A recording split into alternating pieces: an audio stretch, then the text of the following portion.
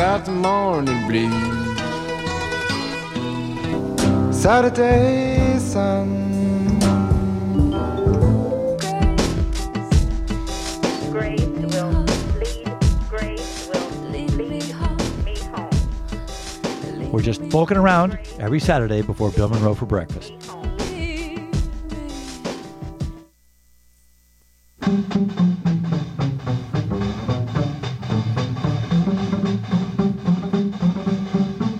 All gather round, friends. Why hurry?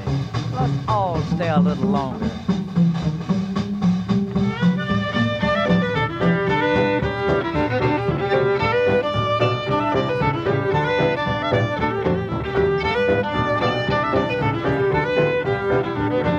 You ought to see my blue-eyed Sally. She lives away down on Shinbone Alley. The number on the gate, the number on the door, and the next house over is a grocery store. Stay all night, stay a little longer. Dance all night, dance a little longer. Pull off your coat, throw it in the corner. Don't see why you don't stay a little longer. Good afternoon. You're listening to the Living Writers Show. My name is T. Hetzel, and today in the studio, I am pleased as all get out to have George Saunders. Welcome, George. Thank you. Thanks for having me. Thanks for being here. Thanks for talking on the radio. My pleasure. Just to start us off, let's see. I've got many of your books here in the studio, and so we'll see what we end up talking about the most, George, but mostly this is a time capsule of you. Oh, boy. You right now. The listeners might want to just doze off in advance. Your most recent book that came out from Riverhead in 2007 in paperback was The Brain Dead Megaphone Essays. So I'm going to read from the back your bio. Did you write this one? No, George? no. Okay. We had professional help. Okay. All right. So this, as writ by professional help, George Saunders is the author of In Persuasion Nation, The Brief and Frightening Reign of Phil, Pastoralia, Civil War Land in Bad Decline, and a children's book, The Very Persistent Gappers of Fripp. He was named one of the best American writers under 40 by The New Yorker and one of Entertainment Weekly's most creative people. In 2006, he was the recipient of a MacArthur Foundation Genius Grant and a Guggenheim Fellowship. He writes for The New Yorker, Harper's, and GQ, and is the recipient of multiple National Magazine Awards. He teaches at Syracuse University. All true. All true. Nothing to take issue with. And it's all downhill from there. No. He entered the autumn of his years. No. No. That'll be the next bio, right? That's right. So you don't write those, because a lot of people say, well, I had to write it, and then and it's kind of weird to speak about yourself in the third person. Yeah, but especially if you have a Catholic background, then you're always kind of putting yourself down. George Saunders is full of it. He thinks he's Mr. Big Shot. Right. He teaches at Syracuse, but not well. It's right. You're like what Janet from one of your stories. I think it's Pastoralia in the Cave would call like the big snot nose guy. Yeah. You get that inner nun hardwired, to keep you down to size. Right. I should have known that you were probably raised Catholic because of the story, the essay where you thank Esther Forbes, the writer Esther Forbes, and it's because a young nun teacher. I had a nun in third grade in Chicago, a nun named Sister Lynette that I had a huge crush on, and she gave me a copy of Johnny Tremain. She kind of pulled me aside and said, this is kind of a hard book for a third grader, but I think you can handle it. And of course, that, along with the crush, really made me aspire to finish it. And I actually loved the book, but also she had I think it was a Caldecott winner, so it had a gold stamp on it, a gold medal.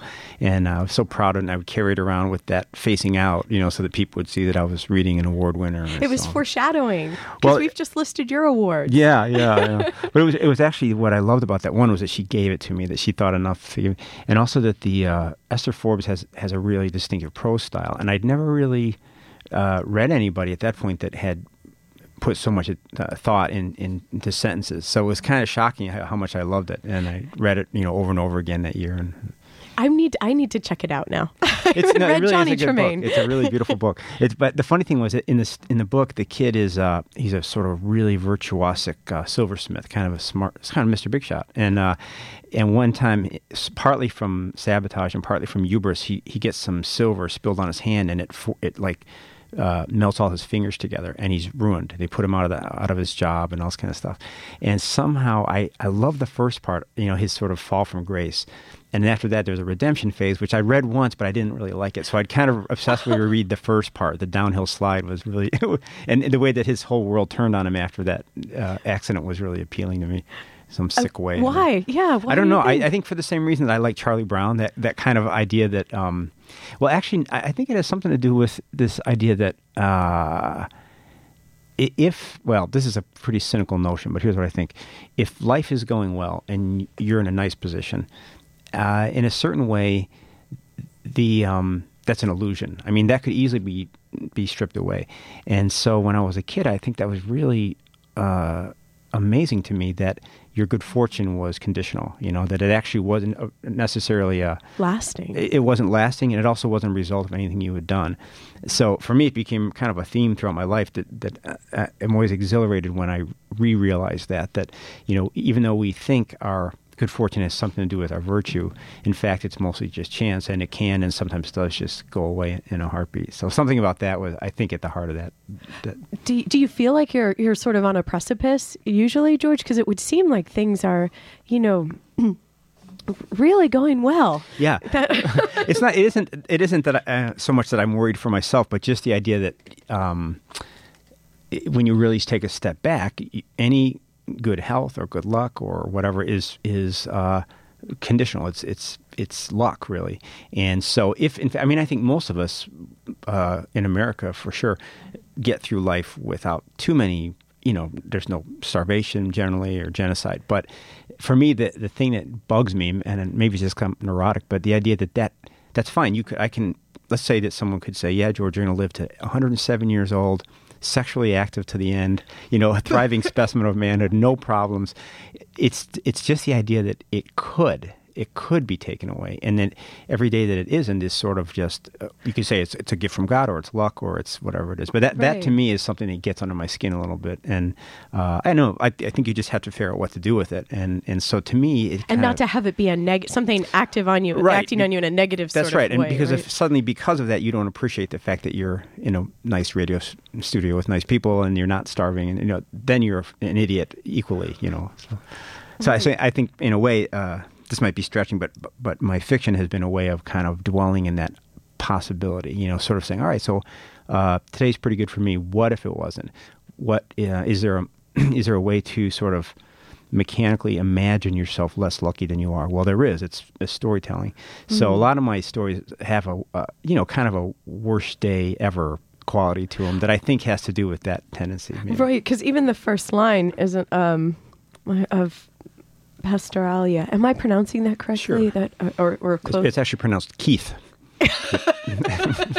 But a lot of people make that mistake, so don't feel bad. I'm devastated now, George. Okay. Like your first line from Keith is, I have to admit, I'm not feeling my best. Right. Not that I'm doing so bad, but so it really is. It's throughout. So well, I always, one of my mantras is in the story Gooseberries, Chekhov has this line where he says, every happy man should have an unhappy man in his closet with a hammer to remind him by his constant tappings that not everyone is happy, and that sooner or later life will show him, the happy man, its claws as well. So I think in a certain way, it's claws. Yeah. So I mean, for me, somehow fiction has become kind of a way of ritually, being that unhappy man with the hammer for myself, just to remind myself that what looks like permanent good fortune is actually just sort of a little trick of fate, and the illusions. Yeah. And I'm so happy to hear. Not that I want you to be suffering, but no, because often I also feel this sense of urgency, like to bring to things, and I think it's because I feel like it'll be taken away, which is sort of what it sounds like you use in a way. You said maybe even to fuel the fiction. Yeah, and so also I think wonderful. The idea that if you just this thing that we were taught as Catholic kids, and I think the nuns catch a lot of grief, but this is one thing they were good at.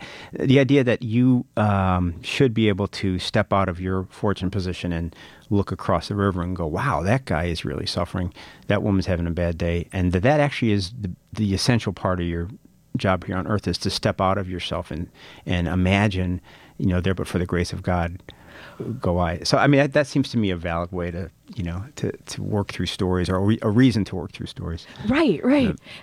It's interesting when I was reading Vonnegut in Sumatra essay in The Brain Dead Megaphone. You said that you were a young man, maybe 24, was it, when you were in Sumatra, and you were there with a crew, sort of in a out of the way location, looking for oil. For oil, yeah, it was. And you'd have to go get some books once every couple of weeks, and those you'd have to make do with until the next day out came. And you had been influenced heavily by Hemingway, and so this maybe was, by going to Sumatra, was that like intentional on your part to try and put yourself somewhere? Well, I think it was kind of it was an attempt to sort of put together that young writer bio dossier kind of thing. But the beauty of it was I had never been out of the country at that point, and we were part of an oil crew that was really kind of raping and pillaging we were going into virgin wilderness areas and prospecting for oil and tearing it up pretty good. And then all the money would go to Jakarta, away from this region. So it was really great for me because I had gone to an undergrad school that was kind of, it was an engineering school. And at that time, it was sort of, I think Reagan was in Colorado. Reagan was president, and the prevailing ethos was kind of right-wing. And I'd read Ayn Rand, who I loved. And so I had kind of a Reagan-esque view of things, just because. And then, so to go to Sumatra and just every day see the kind of human fallout from those kind of ideas. And nobody was hitting me over the head with any kind of dogma or anything, but just to see that, okay, you can read Ayn Rand and say that engineers and capitalists are actually the saviors of the world. And then in Singapore, I used to walk by this construction site where after hours they would bring in a team of old women, like 70-year-old women, to clean the rubble, the rocks. So this kind of hallucinogenic thing where you'd be stumbling home drunk from some bar, doing mock Hemingway in your head. And then suddenly in this floodlight area, you'd see all these old women, literally 70, 75 years old, each with a big boulder in their arms, lugging it off to the side, So it's sort of by attrition, over the 2 years I was there, my politics changed. And I don't think I even knew that's what was going on. But to see, just... Was there anyone there to talk to about this? No. Or was it something that had you started writing by that point? Because you had Hemingway as maybe I had started sort of journaling in this kind of mock Hemingway mode, but I hadn't read enough to really be doing anything very interesting. And most of the people that I worked with... there was no, the talk was more or less just, aren't we lucky to be here and having so much fun? And, because we could we worked 4 weeks on and 2 weeks off. And at that age, I was making what was a lot of money for me, and it wasn't taxed and so on. So you could do this kind of weird theme park deal where you could fly from Sumatra into Singapore, which is beautiful and exotic and dazzling, and then go wherever you wanted.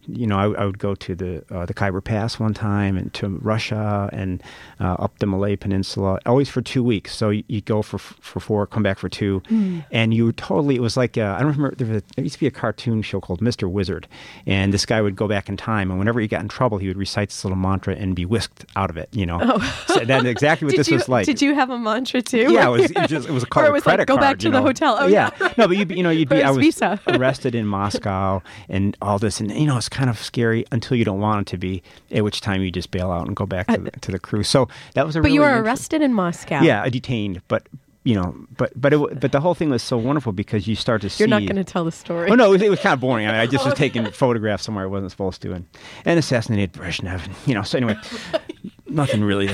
But so it was a really great kind of full body politicization, that I didn't even know the name for, but then very slowly, and it all kind of, for me, it sort of capped in reading Steinbeck later on and sort of going, oh, that's what he's talking about, Oh, okay. Well, let's take a short break, George, and then we'll come back with Steinbeck and maybe Kurt Vonnegut a little bit too. All right. You're listening to the Living Writers Show.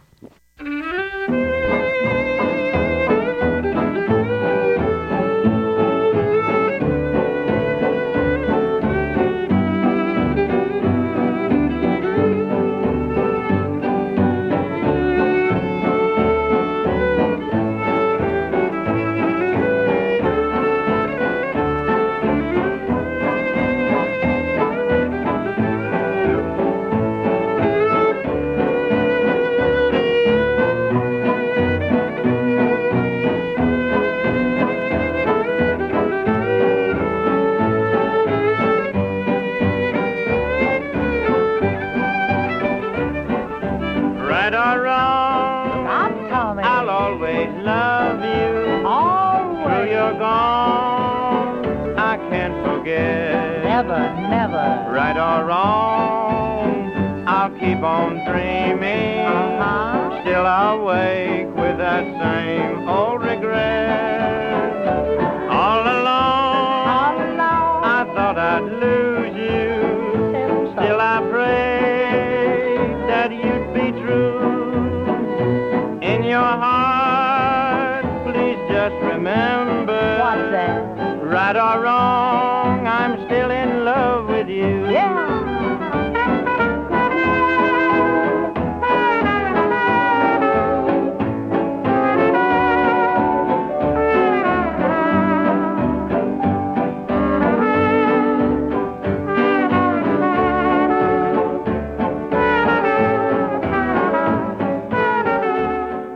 Welcome back. If you're just tuning in, you're listening to the Living Writers Show. I'm T. Hetzel, and today George Saunders is in the studio. Woo! If we had a studio audience, everyone would be going wild right now. And yeah, I wish, in fact, I was looking at your website, George, the Saunders.com. Yeah. And you have some links to different like the Media Blitz's parts and the great Megaphone one with the but anyway, and Stephen Colbert, you went on his show. I did. So how was that with him, running, getting all the applause and then running up to the table? Well, it was fun. He's a nice guy, and before he sort of says, I'm going to portray an idiot, and you feel free to, disabuse me of my idiocy. And so I thought, oh yeah, great. And I said, well, let's really mix it up. Okay. And then you go out there and suddenly he's grown about 3 feet taller and he's really aggressive. And so it was fun. Because he's pretty tall to begin with, He's pretty tall to begin with, but he got really big. And, but it was interesting. I mean, it's an interesting 6 minutes that feels like 1 minute, and it's, very intense. And the trick for the person appearing is that you are not supposed to get laughs, and you can't actually, because the audience doesn't like you, automatically. So it's really... Oh, really? Yeah, and so part of your job is to act. In my case, I kept saying, act like an offended academic, because that's kind of what your job is. And then... so you actually go on I didn't realize that you're also acting when you go on the show. Well, I mean, you don't have to, but you sort of know that he's doing a persona. Yeah. And so it's a kind of a delicate act, because if you're too much of a smart aleck, it doesn't work. If you come out doing shtick that's supposed to be funny, that would be terrible. And also, if you attack him too directly as a real conservative, that doesn't make sense, since everyone knows he's not. So it's you have to really play it by ear.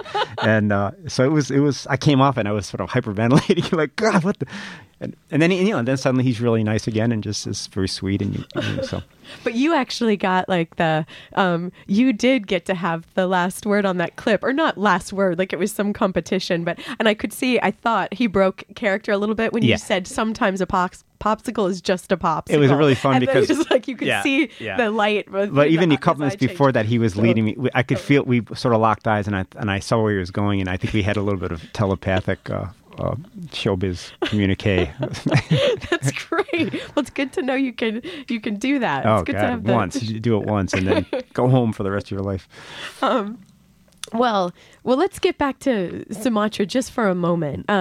Because you wrote an essay in the Brain Dead Megaphone with Kurt Vonnegut and Sumatra, and that's where you said you read Slaughterhouse-Five, right, and the pile of books that you brought back. Right. The trick was you'd go with a suitcase and get whatever was going to sustain you for that 4 weeks when you were back in Sumatra. So if you didn't make the right choices, you'd burn through your books in 3 or 4 days and have nothing. So I'd heard about them, and I didn't, and I was sort of predisposed to Hemingway.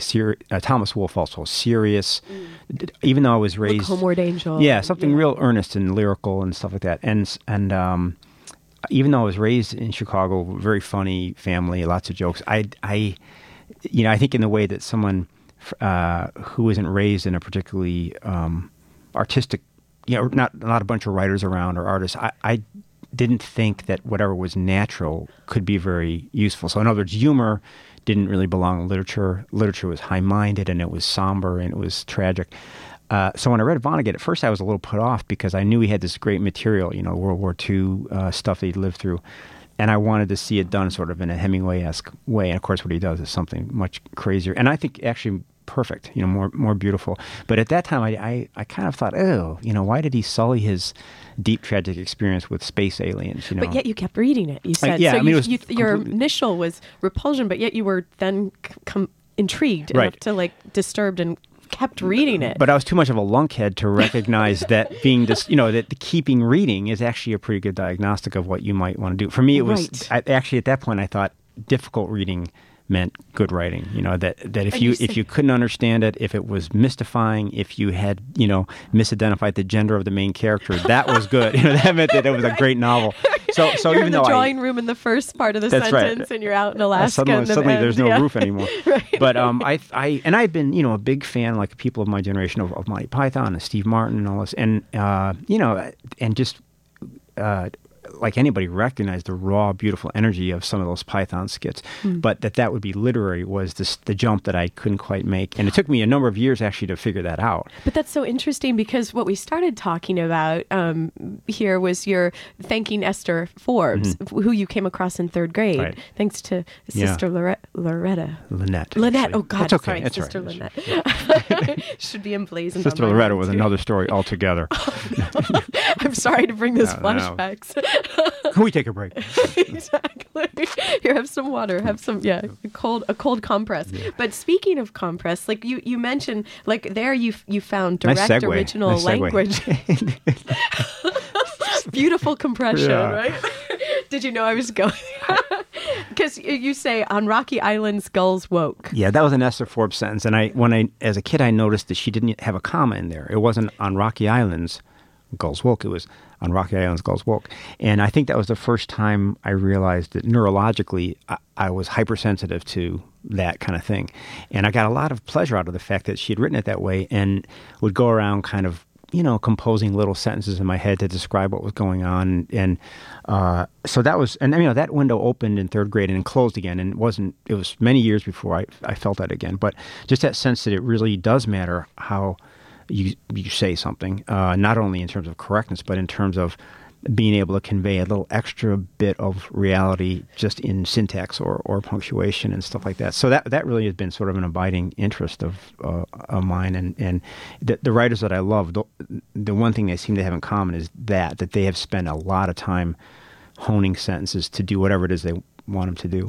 And loved as sort of a core group of writers, or writers that you're finding in different both years? Really. I mean, I know. In other words, I teach at Syracuse, and one of the things that I'll do sometimes is just to clear the air in the workshop, because you know how that can sometimes get a little stifling. I'll just randomly take a first paragraph of 6 or 7 stories, some old classics, some new stuff. Just photocopy the first paragraphs, and then just have everybody read them right in the workshop, and just react to them. And I think that's very important to remember, that the way you interact with text is going to be a pretty good clue as to how you will write. That pleasure is a valid idea in writing, and if something gets you off, a sentence is thrilling, that's important. It's not trivial. It's actually the way that we are propelled through a story, is just by sentence, sort of hopping from rock to rock in that way. At least I don't think everybody reads that way, but some people do.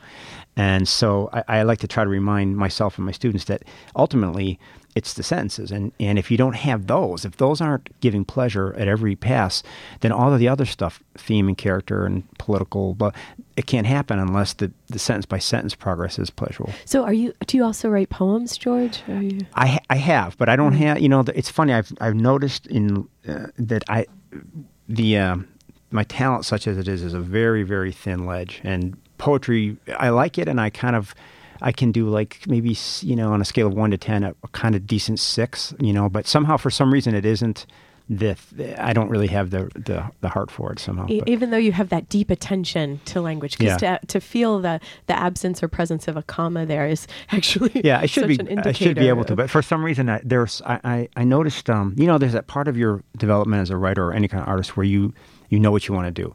Well, I've recognized that as kind of a stupid phase, because well, for me it was almost my whole life, where I would sit around, in grad school thinking, well, I want to be Hemingway plus some Graham Greene, but a little bit cool like Kerouac, and and I think that's healthy, but ultimately I think the actual process of being an artist is much more frightening, which is to say, yeah, pal, you want to be that, but what are you really? Right. Out of all the things you can do, is there some tiny sliver that you can do better than anyone else.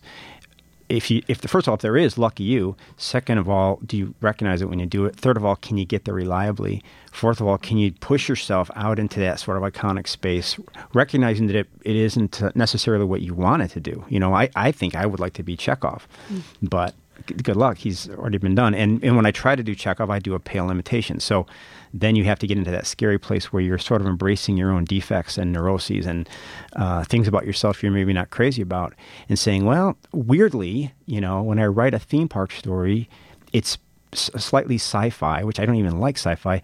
It's more interesting when I try to do a historical novel about the Civil War or something. So right. I found it exhilarating and also a little depressing that's really the job, is to push yourself out into that place where you don't really know what you're doing and you're not even sure you like it, but it's at least has energy. Yes, and the energy of of creating these bursts of pleasures. Exactly, and that's really all there is to it. There is, you can dress it up, and after the fact, you always do. You talk about your critique of advertising culture or patriarchy or whatever. But I think really it's just, and I'm being particularly honest because I'm coming off a period of not interviewing much, so I've just been writing. But I mean, the truth is, I think it really is about trying to make a little fun, make fun. You sit there and write something that gives you pleasure in the writing of it and will give off pleasure on the other end. And you don't, as what's her name used to say, you don't know what it is. You don't necessarily know the nature of the pleasure, or if it has political content, or if it's righteous. You just know that it's fun, Yeah. And in that fun, like something true about it as well. Like that seems to be. I think you're right. I think you're right. Although I also noticed in actually doing it, that's not a thought. It's more or less just, it's either kicking or it's not. And then after the fact, I think you're probably right. That's why it's pleasurable, because it's truthful or it's compressed or whatever. But I do notice that in the process of actually doing it, it's much better if all that stuff falls away and you're just being a real cold-hearted assessor of pleasure. That's funny or not funny. I don't care if it's true. Even if it's false, I'm going to say it if it's funny. That kind of thing. Right. And so do you think is part of this when you're false can also be like this imagined, like your imagined settings where these stories seem to be in the future, right, often in your fiction.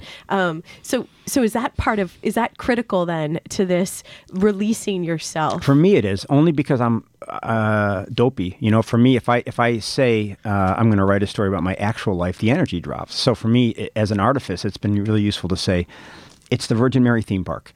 And therefore, if that exempts certain modes of expression that are dull and forces me to do stuff that's a little more high wire, So in a sense, it's really just to. It's kind of like if you knew that every time you tried to sing slow jazz, you would suck. Then you're probably very true. Well, but you knew that if you sang marches, you were terrific. Then you would have to make sure that the piano player did a march. So for me, the alternate reality stuff is mostly that, really.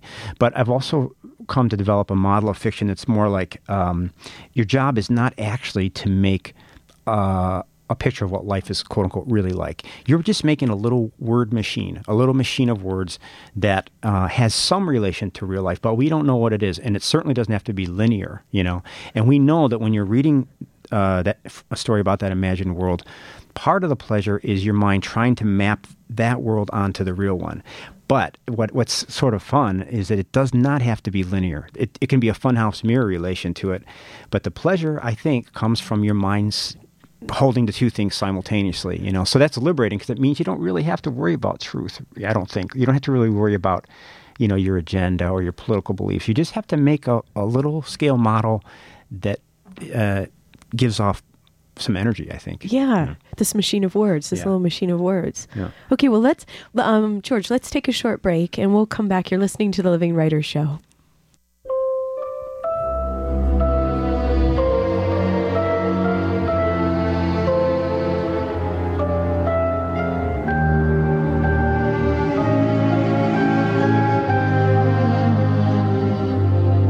In the wee small hours of the morning,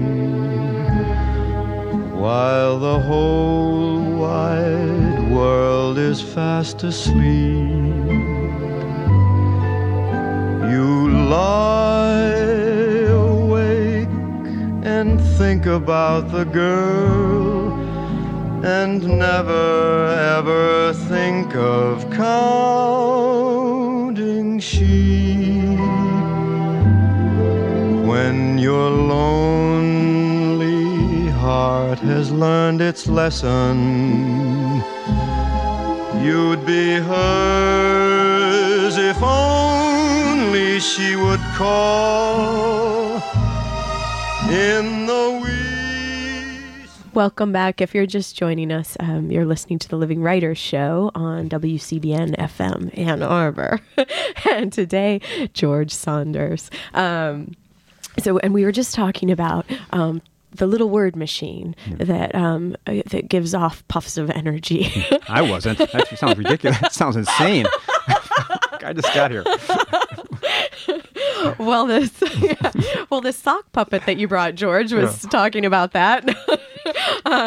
No, okay, not that. But what you said was that it allowed you this fiction, this creation, and this kind of this setting up the Virgin Mary theme park, for example, like allowed you to write the in a way that you felt with your.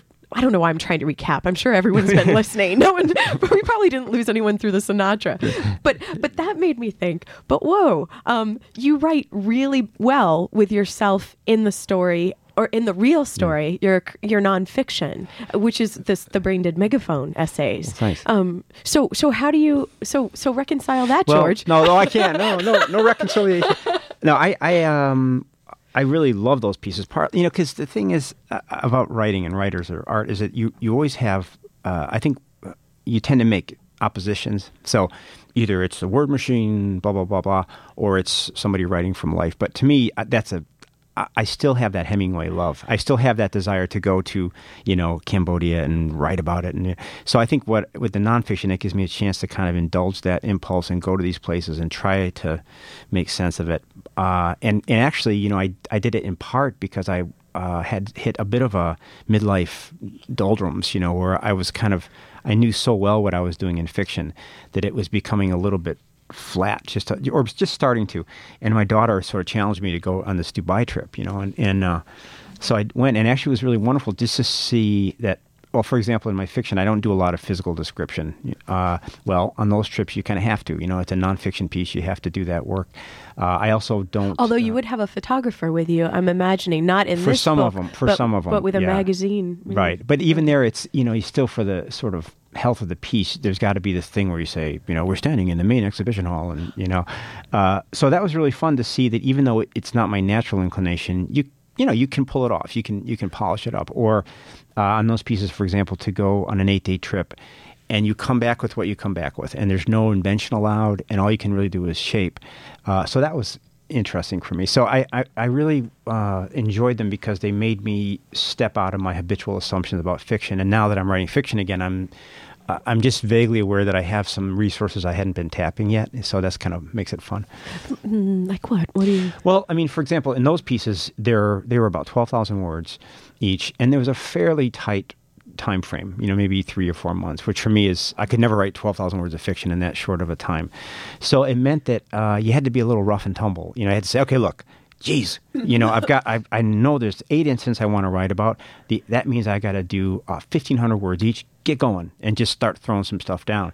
And what I found out was that in that kind of rough and tumble way of writing, there's a lot of energy. There's a lot of energy in sort of epic scale, to take the events of 8 days and just lay them out there without being too precious about it was really refreshing. And I noticed it's almost like I noticed how pleasurable it is, again using that word, to write about actual things or to sort of tell things in a fairly tame way for a while, that actually allows the reader to get grounded a little bit for what's going to happen. So it was kind of just this experience of what's going to happen. But when you're writing the piece, you don't know what's going to happen. You know what happened, but what's interesting is you don't know how you're going to shape it. And in some of the trips, there was a real natural narrative, and others there just wasn't. So you had to make that through structure.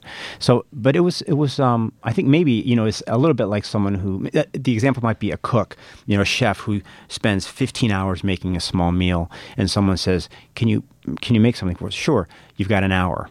and you get to use a kumquat and a dead squirrel and a tire, go, and then what the chef will find out is that, well, it can be done. It's a little different, but maybe he finds out that he has a certain, gift that he didn't know about. So I think for me, as I'm getting older, I noticed that it's really, really important to, get yourself out of your comfort zones, and especially artistically, to make sure that you don't get so sure of yourself that you start painting yourself in the corners. So those trips were a great way to just say, guess what?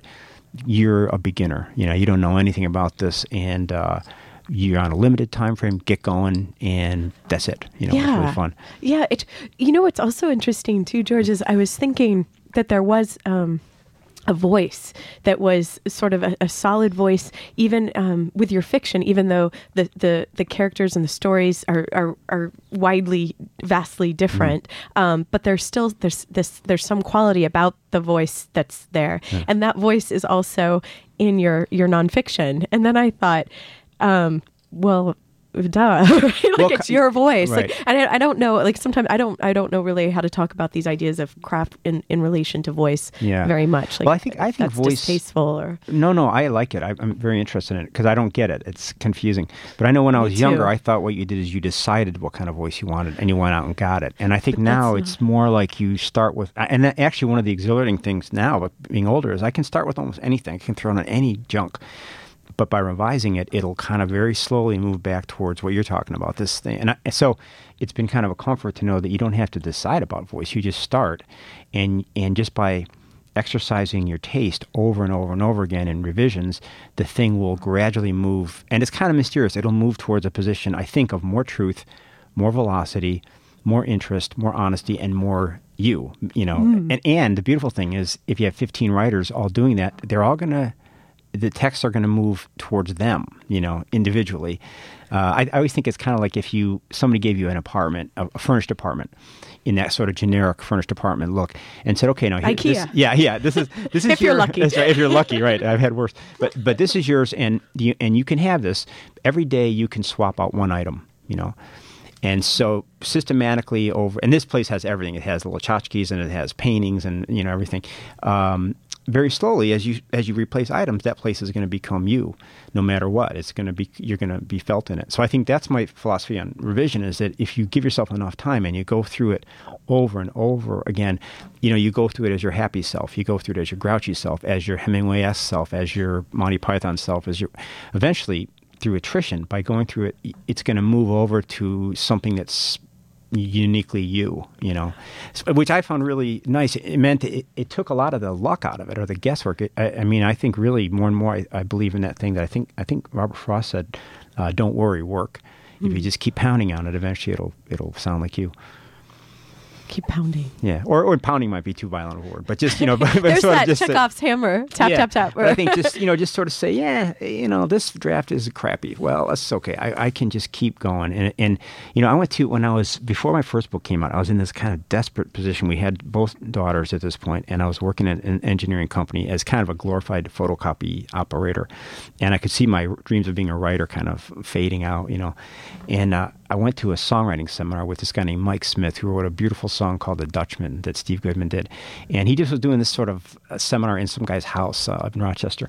And he said something that I never forget. He said, if you are reviewing your own work and it makes you sick, I'm paraphrasing him in case he's listening. But if you're reading your work or listening to your work and it makes you sick, that's really good, because it means you still have taste.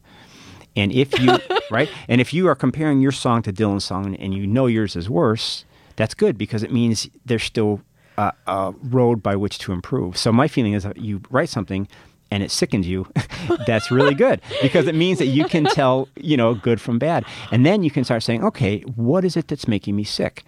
And you can say, well, paragraph 3 is chubby. It's got a lot of waste. Oh, all right, that's easy to fix, and you can fix it. And suddenly you hate it less than you did. So the only do you ever love it though, George? Like, what do you feel about these books here on the table? I just feel happy that they're out, and I think after I'm done with something, I love it for a while, and I can read it and go, perfect, yes, that comma's in the right place. And then I notice it over the weeks and months and years, your grasp loosens up, and now I read something of mine and I'll just kind of go, oh yeah, that's kind of good. I mean, I heard Vonnegut one time at a talk saying that for him, his work was kind of like if you'd been skiing all day, you only ski around a hill. And at the end of the day, you look up and you say, oh, yeah, that's where I was in early afternoon. That's where I was at 5 o'clock. And it's not really, you're not saying, oh, I'm so happy I ski that way. You're just like, yeah, I did that. So kind of. The map of the mountain. The map. Yeah, and it's fun. And of course, okay. the truth is, it's fun while you do it. That's actually everything else seems to kind of fall away. Nothing really lasts. But if you're in a good place when you're doing it, and if doing it makes you marginally more generous that afternoon, then that's a good thing. And when you were despair, that's a lovely thing to say, actually, like that, and doing something that you need to do. And you said you were marginally despairing of becoming a writer when you were working at that moment. Like, what changed for you? Like, what kind of pushed you through that time? Well, what really happened was I started embracing the humor that we talked about earlier. I suddenly it was almost like I had a scrim up that said, thou shalt not do literature that's funny or that's fast or kind of contemporary. And in my desperation, of seeing that whatever I was doing wasn't working, that scrim kind of dropped. And actually, it dropped in a very particular place. I was at my job in a conference room, and I was a tech writer, and I'd been sort of thrown a bone, which is I got to be the transcriber of this conference call. So I'm sitting there kind of, some bone. A big step up for me from the photocopier. But then there was something where I didn't need it. The guy just said, "Oh, just forget it." And so I'm sitting in the room, and I was just writing these little kind of Dr. Seussian poems, kind of silly, almost just the corner of my eye kind of thing, and then just drawing a picture, and then I'd turn the page and do another one. And by the end of that session, I had about 9 of these things, that were just really just like doggerel kind of thing, and brought it home and threw it on the kitchen table. And then I was doing the dishes or something, and I heard my wife laughing from the other room, and that was the first time. She's a writer also, and we were going through some kind of hard times money wise and stuff, and there'd been a lot of big promises by me, about which the novel would save us and so on, and none of them had yet. So, but it was the first time in a number of years where someone had responded to my work with actual pleasure, as opposed to the workshop interesting, or the. So that was a big thing, and somehow that, and then. Something a friend said to me. I'd written a kind of funny story years before grad school, and he said, that was actually the best thing you've ever done. And somehow those two things, I thought, well, yeah, of course. Why would I leave my most natural self at the door, so that was a big difference. And suddenly, as soon as I gave myself permission to put the scrim down, then it was just fun. And the symptom of that was that I always knew what to do in a story. I always, when I was allowing humor and stuff, I always knew. But before, when I was trying to be Hemingway or Chekhov or whoever, or Carver, I didn't know. I didn't really know how to do it. I didn't really know what I was supposed to be doing. Because it was what would they do, or what would Jesus do? Exactly. Yeah. So it wasn't coming from inside; it was coming from outside, and that is very stifling. So that was, even now, that's my main barometer. If I'm lost, well, if I have no taste, if my taste isn't kicking in, then I know I'm probably in the wrong place. Whereas when I start doing something fun, I always kind of know what to do. Well, let's take a short break, George. You're listening to the Living Writers Show on WCBN FM Ann Arbor. Want to scratch my itch, sweet Annie Rich, and welcome me back to town? Come out on your porch or step into your parlor, and I'll tell you how it all went down. Out with the truckers and the kickers and the cowboy angels, and a good salute in every single town. Oh, and I remembered something you once told me, and I'll be damned if it did not come true. 20,000 roads I went down, down, down, and they all led me straight back home to you. 'Cause I headed west to grow up with the country, across those prairies with those waves of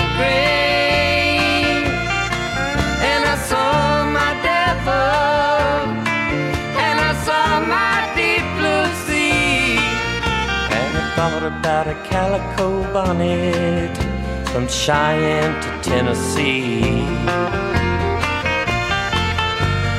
We flew straight across that river bridge last night at 2:30. Welcome back. If you're just tuning in, the Living Writers Show today with George Saunders.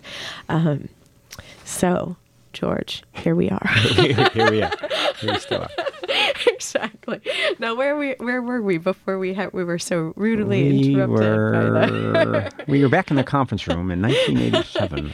Just when, and when you like, well, okay, let's even go before that. Like, when did you know you wanted to be a writer? Because you were an engineer, right? Mm-hmm. And why did you go to be an engineering student? Was it because you read the Fountainhead? It was actually, yeah. Is yeah. it? I had Okay. two great teachers in high school who just saved me and got me into college and encouraged me to go. And they had, and I think, well, one of them was a geologist, and he had always talked about the Colorado School of Mines as the best earth science school in the country. So at that point, I don't think I had any interest in being an artist or being an English major. That all seemed way too, too Like, effeminate or something, So I just wanted to be Indiana Jones or something. Right. But actually, it seemed to me like, I guess also coming out of the place where I was coming from, engineering was a valid thing to do. You made things, or Right. But yes, and you were still making things. As a writer, you make things too. Yeah, but they're not things that can break. Yeah, I know, that's but I mean, true. at that point, it really was just ideas can't break. No, I think it was partly reading. I actually remember going on a trip with some friends, and at that point, I think a senior year, my career plan was get in rock band, and that was it. And we were in this kind of band, and the guy who was in charge of it said he knew somebody who knew somebody who knew somebody who knew a guy in the Eagles. And the idea was we would practice and we would get somehow on tour opening for the band who opened for the band who opened for the Eagles. This was and we were like, oh yeah, that sounds like a pretty good plan. That is a sure thing. You bet. You could can we cast a check? But so that was my plan, and I read Atlas Shrugged on a long car trip, and something clicked in, and I just remember really. This is so embarrassing, but I remember thinking, I could be in college. I could wear one of those little sweaters. Wow, that would be cool. And I literally had this idea of sitting, like from that old TV show Room 222, where they were always having, it was set in a high school, but they were always having these deep philosophical debates, And I actually imagined myself in a little college sweater with a bunch of, like a multiracial crew of people saying, George, that's a fantastic idea. And something just And tell clicked. us more, George. Yeah, that's right. You're not since Plato has anyone... So on that trip I went, wow, I could actually be a college kid, but by that point it was late, and I'd applied to the Berklee College of Music, even though I didn't read music, and Notre Dame, even though I had a C- average, and to a state school in Illinois, where I think that's really that's brassy. That was brassy, and the requirement of the state school was, you had to own your own bong or something. It was some kind of thing like that. So then after this, these two teachers got me into the place I eventually went by making a series of phone calls and stuff. So it was kind of just like. It was definitely the best option I had was to be an engineer. And they believed in you. Very much. They were so, in retrospect, unbelievable that they would be able to be willing to put that much effort into someone who really at that point was just sort of a blur, So when did you know you wanted to be a writer? Well, actually, I knew kind of halfway in that the other teacher was a woman who I was kind of in love with, but she showed. I remember You've been led by your heart. Yeah, always by crushes. But she showed film strips. This is in the 70s, and film strips of famous American writers. And I remember there was one of, I guess it was Hawthorne, and it was just a really bad cartoon drawing of Hawthorne standing in front of a tree with this sort of his head, his hand on his chin, and she said something.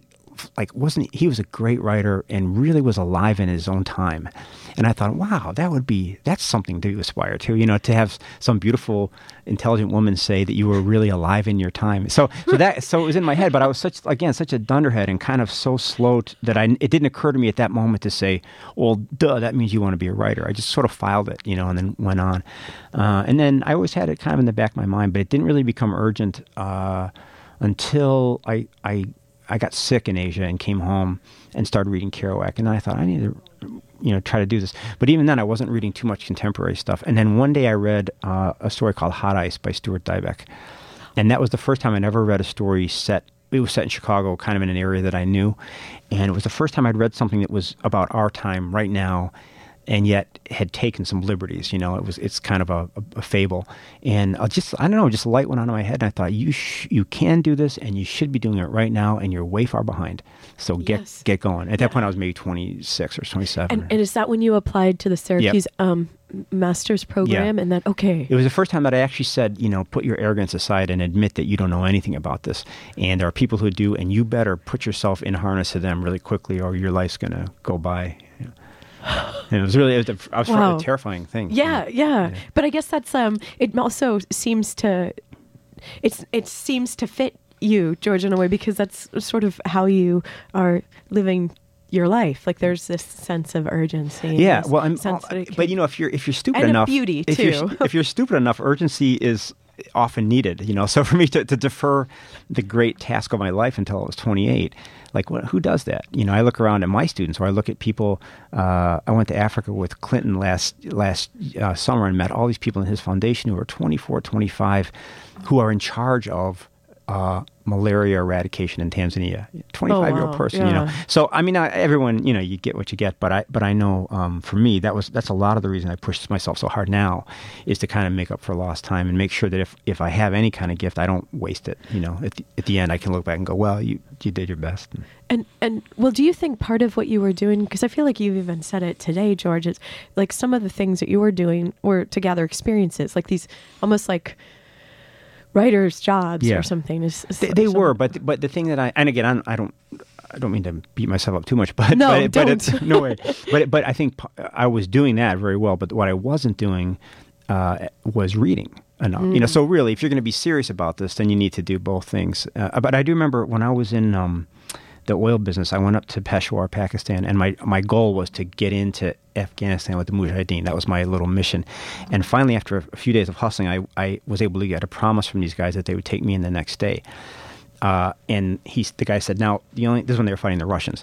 He said, now, the only problem is you wear glasses. And sometimes this sun glinting off the glasses will attract the Russian helicopter, so you can't wear your glasses. So I'm kind of blind. He said, also, if you get hit, we have to leave you because you're extraneous. There's just this one little thing. So well, besides the glasses. Well, that sounds pretty good. Yeah, all right. Well, sign me up. Yeah, and then I went back to my hotel, and I remember having this kind of dark night of the soul, just thinking, hearing Hemingway in my head saying, "You're a coward. You should really do this. Just do it, and you'll have something to write about." And then, then on the other side, thinking about my parents, and how cruel, how stupid it would be for me to get killed on this fool's mission and not even having told them I was going to do it, Right. And then there was this third voice that was really sane, and it said, "Why do you want to go there?" And I said, "Because I want to be a writer." I said, "Okay, how much have you written?" I said, "Nothing." He said, "Duh." And the voice said, not a literal voice, but and there was a shining light. But it said, was Hemingway famous because he was in war? No, a lot of people. He was famous because he had the discipline of craft. So that was kind of a tough pill to swallow at that point, and I felt really kind of ashamed. But it was smart because basically I was saying to myself, if you want to be a writer, then you have to write, and that actually you're not going to get well known because you're dashing or because you put yourself in danger. You've got this pile of experiences. No, because everyone has a pile of experiences, right. but the experience you want to have is the one of getting really intimate with your own text and trying to, break through and give pleasure and that kind of thing. Yeah. Well, thank goodness you did that. You had this epiphany there. Yeah, I could have written a great Afghan novel if I just had a little more guts. Yeah. Well, we won't bemoan that. No. We won't spend time bemoaning that. I wanted to just ask you what you thought about, how there's like blurbs on the back of all these books, yes. right? Those I did write. Yeah, exactly. Like Walt Whitman-esque, right? Yeah. But one of them, I think it's in Persuasion Nation. It's attributed to Esquire, and it says, Saunders is a hilarious, wicked, and pitch-perfect satirist of our times, of course. But for a satirist, he has a whole lot of heart. And when I read that, I kind of went harumph because I was thinking, how could you write satire? You went harumph. I did. Jeez. I did. I know. You better see a doctor. Right. That would be just the surface of it. But I thought, but how could you write satire without heart? Like I was just thinking, what was this? Whoever. I mean, we can't blame anyone because it's like a faceless organization of a fine magazine. But you would need a heart to write any type of satire. I don't know. I mean, I think I never really until the first book came out, I never would have even used the word satire. I didn't think, but then it was used, and you sort of get on the bandwagon. But to me, the distinction is, satire, I think, in its pure form, is kind of like the writer knows what's true and what's right, and is heaping scorn on what's wrong, and that tends to be a little bit the control. I mean, I don't think that's not good satire, maybe, but that's kind of what I think. Like a satire on some political topic is basically just a fist coming down on it. Whereas what I still You're think not I do. doing that. No, yeah. I don't think so. I mean, what I think I'm doing is using humor to do the standard work of the short story, which is just to oppose two truths. But so I never really thought of myself as a satirist particularly, and the heart part of it is really important to me. But also, I know for me, I'm a really incredibly sentimental, mawkish person, and not a high intellect particularly. So. And this is my early love for sort of Khalil Gibran and Ayn Rand and so on. It's I really like sincere, earnest, simple truth, so we can just get on the same team, and have pom poms. But against it, there's also a really dark, sarcastic streak that when we were kids in Chicago, that was just cash, to be sarcastic and stuff. So really, I think in some ways, I'm just using those two things in opposition. If I get a little too sentimental, then you put in the other thing, and it's sort of offsets. It's almost like riding a bike. You don't want to go too far left or too far right. But for me, the point is always to really, I mean, it's just to make that little spark of pleasure, so that when someone walks away, they go, "Whoa, that was something," And other than that, I'm not quite sure what happens. And to feel something too. To feel, the pleasure. Yeah, I mean, my model more and more recently is just that there's the reader walking along, like a little Ken doll or something, and you just reach down and grab him by his neck and fling him. Just fling him. It doesn't really matter what direction or how long he's up in the air, but the point is he should wake up on his bottom, going, "Wow, I traveled a certain distance," And I don't think I don't think you can give too much pre-thought to which direction he's going or how, it's just to get him off the ground and flying a little bit. And I think if you do that responsibly, then there is this whole suite of things that happen in literature, increased awareness and kindness and all that kind of stuff. But I found that if I think about those things, it's kind of a trap. Better just to think about throwing that guy across the room and yourself, in some right. throwing yourself across the room. Right. Maybe you get to wear a jetpack. I hope maybe so. the Ken doll doesn't. That's always been my dream. Well, and so do you think you wrote the fiction, like you've been writing these stories now for a long time in this humor, and then you came to the nonfiction. Because why did you come to it, George? Were you invited? Yeah. Well, the book is kind of a mix. There's a couple things, like there's a piece on Huck Finn that I was asked to write, but the spine of it is these pieces I did for GQ, these 3 nonfiction pieces where their editors came to me and just asked if I would go on this. Well, the first one was to Dubai, this trip to Dubai. And really, I just thought it would be fun and be a challenge. And so I did that one, and it came off all right. And then... was Mexico the next one? No, Nepal was the next. Okay. I went to see this little kid who was 15 and had been... When I went to see him meditating in the same spot without moving or supposedly eating or drinking for 7 months. And so that was one trip. And then the third one was I drove the whole Mexican border from east to west. And then the fourth one, which isn't in the book, was this trip to Africa with Bill Clinton last summer. So it was really... So will you continue? Well, it was really what? I'm sorry. No, I mean, all of them were just, they were all done over the last, I think, 3 years. And it's just a really life-changing sort of series of things that I'm kind of still processing, both personally and artistically, but kind of a great reward for all that boring work in the fiction and in the lockdown in the room, So. Do you have plans for other trips that are coming up? Yeah, I'm hoping to not do anything for 3 or 4 years, just to do some more writing, really fiction writing. But it's pretty tempting. I'd already done that in Moratorium, and then they said, "Do you want to go to Africa?" I said, "Well," with Bill Clinton, and you're like, "Ooh, all right." So yes, yeah. So never because you're doing the writing, so now you can say that you should go for the experience because you've got this cachet of writing. Yeah, that and you've it been really doing, George. you're a writer. I guess You're so. a writer. I guess so. But it really does open your eyes, and you know, you do start to, as you get older, if your brain has a sphincter, it starts to tighten. You know, so doing these things kind of keeps the blood flowing a little bit. And your eyes open. Well, thank you so much for being on the show today, George. Thank you so much. And I enjoyed it very much. You've been listening to the Living Writers Show today. George Saunders, his latest a book of essays, The Brain Dead Megaphone. Thank you to Jesse Johnston, our intrepid engineer, and thanks for listening, Ann Arbor, for streaming, Florida, Seattle, Chicago. Until next time.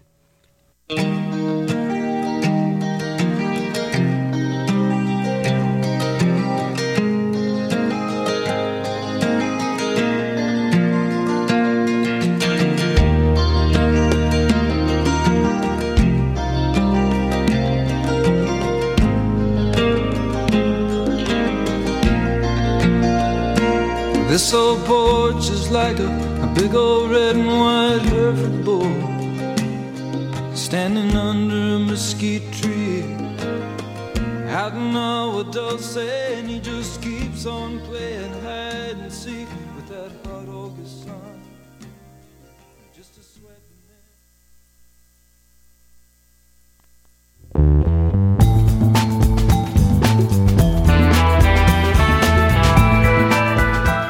This is Free Speech Radio News for Wednesday, February 27th, 2013. In Los Angeles, I'm Dorian Marina. Coming up, the U.S. Supreme Court hears a challenge to the Voting Rights Act in a case that could weaken protections in jurisdictions that have a history of discrimination against voters of color. Mexico's government releases a database of the thousands of people disappeared in the so-called drug war, raising questions about the ongoing toll of violence in the country. And we'll go to India, where conservationists are struggling to protect the rare one-horned rhino from poaching. Those stories and more coming up after this news. I'm Jess Burns with headlines for FSRN. The BP civil trial continued today in New Orleans. It was the second day of testimony surrounding the 2010 Deepwater Horizon oil spill in the Gulf of Mexico. The day proceeded with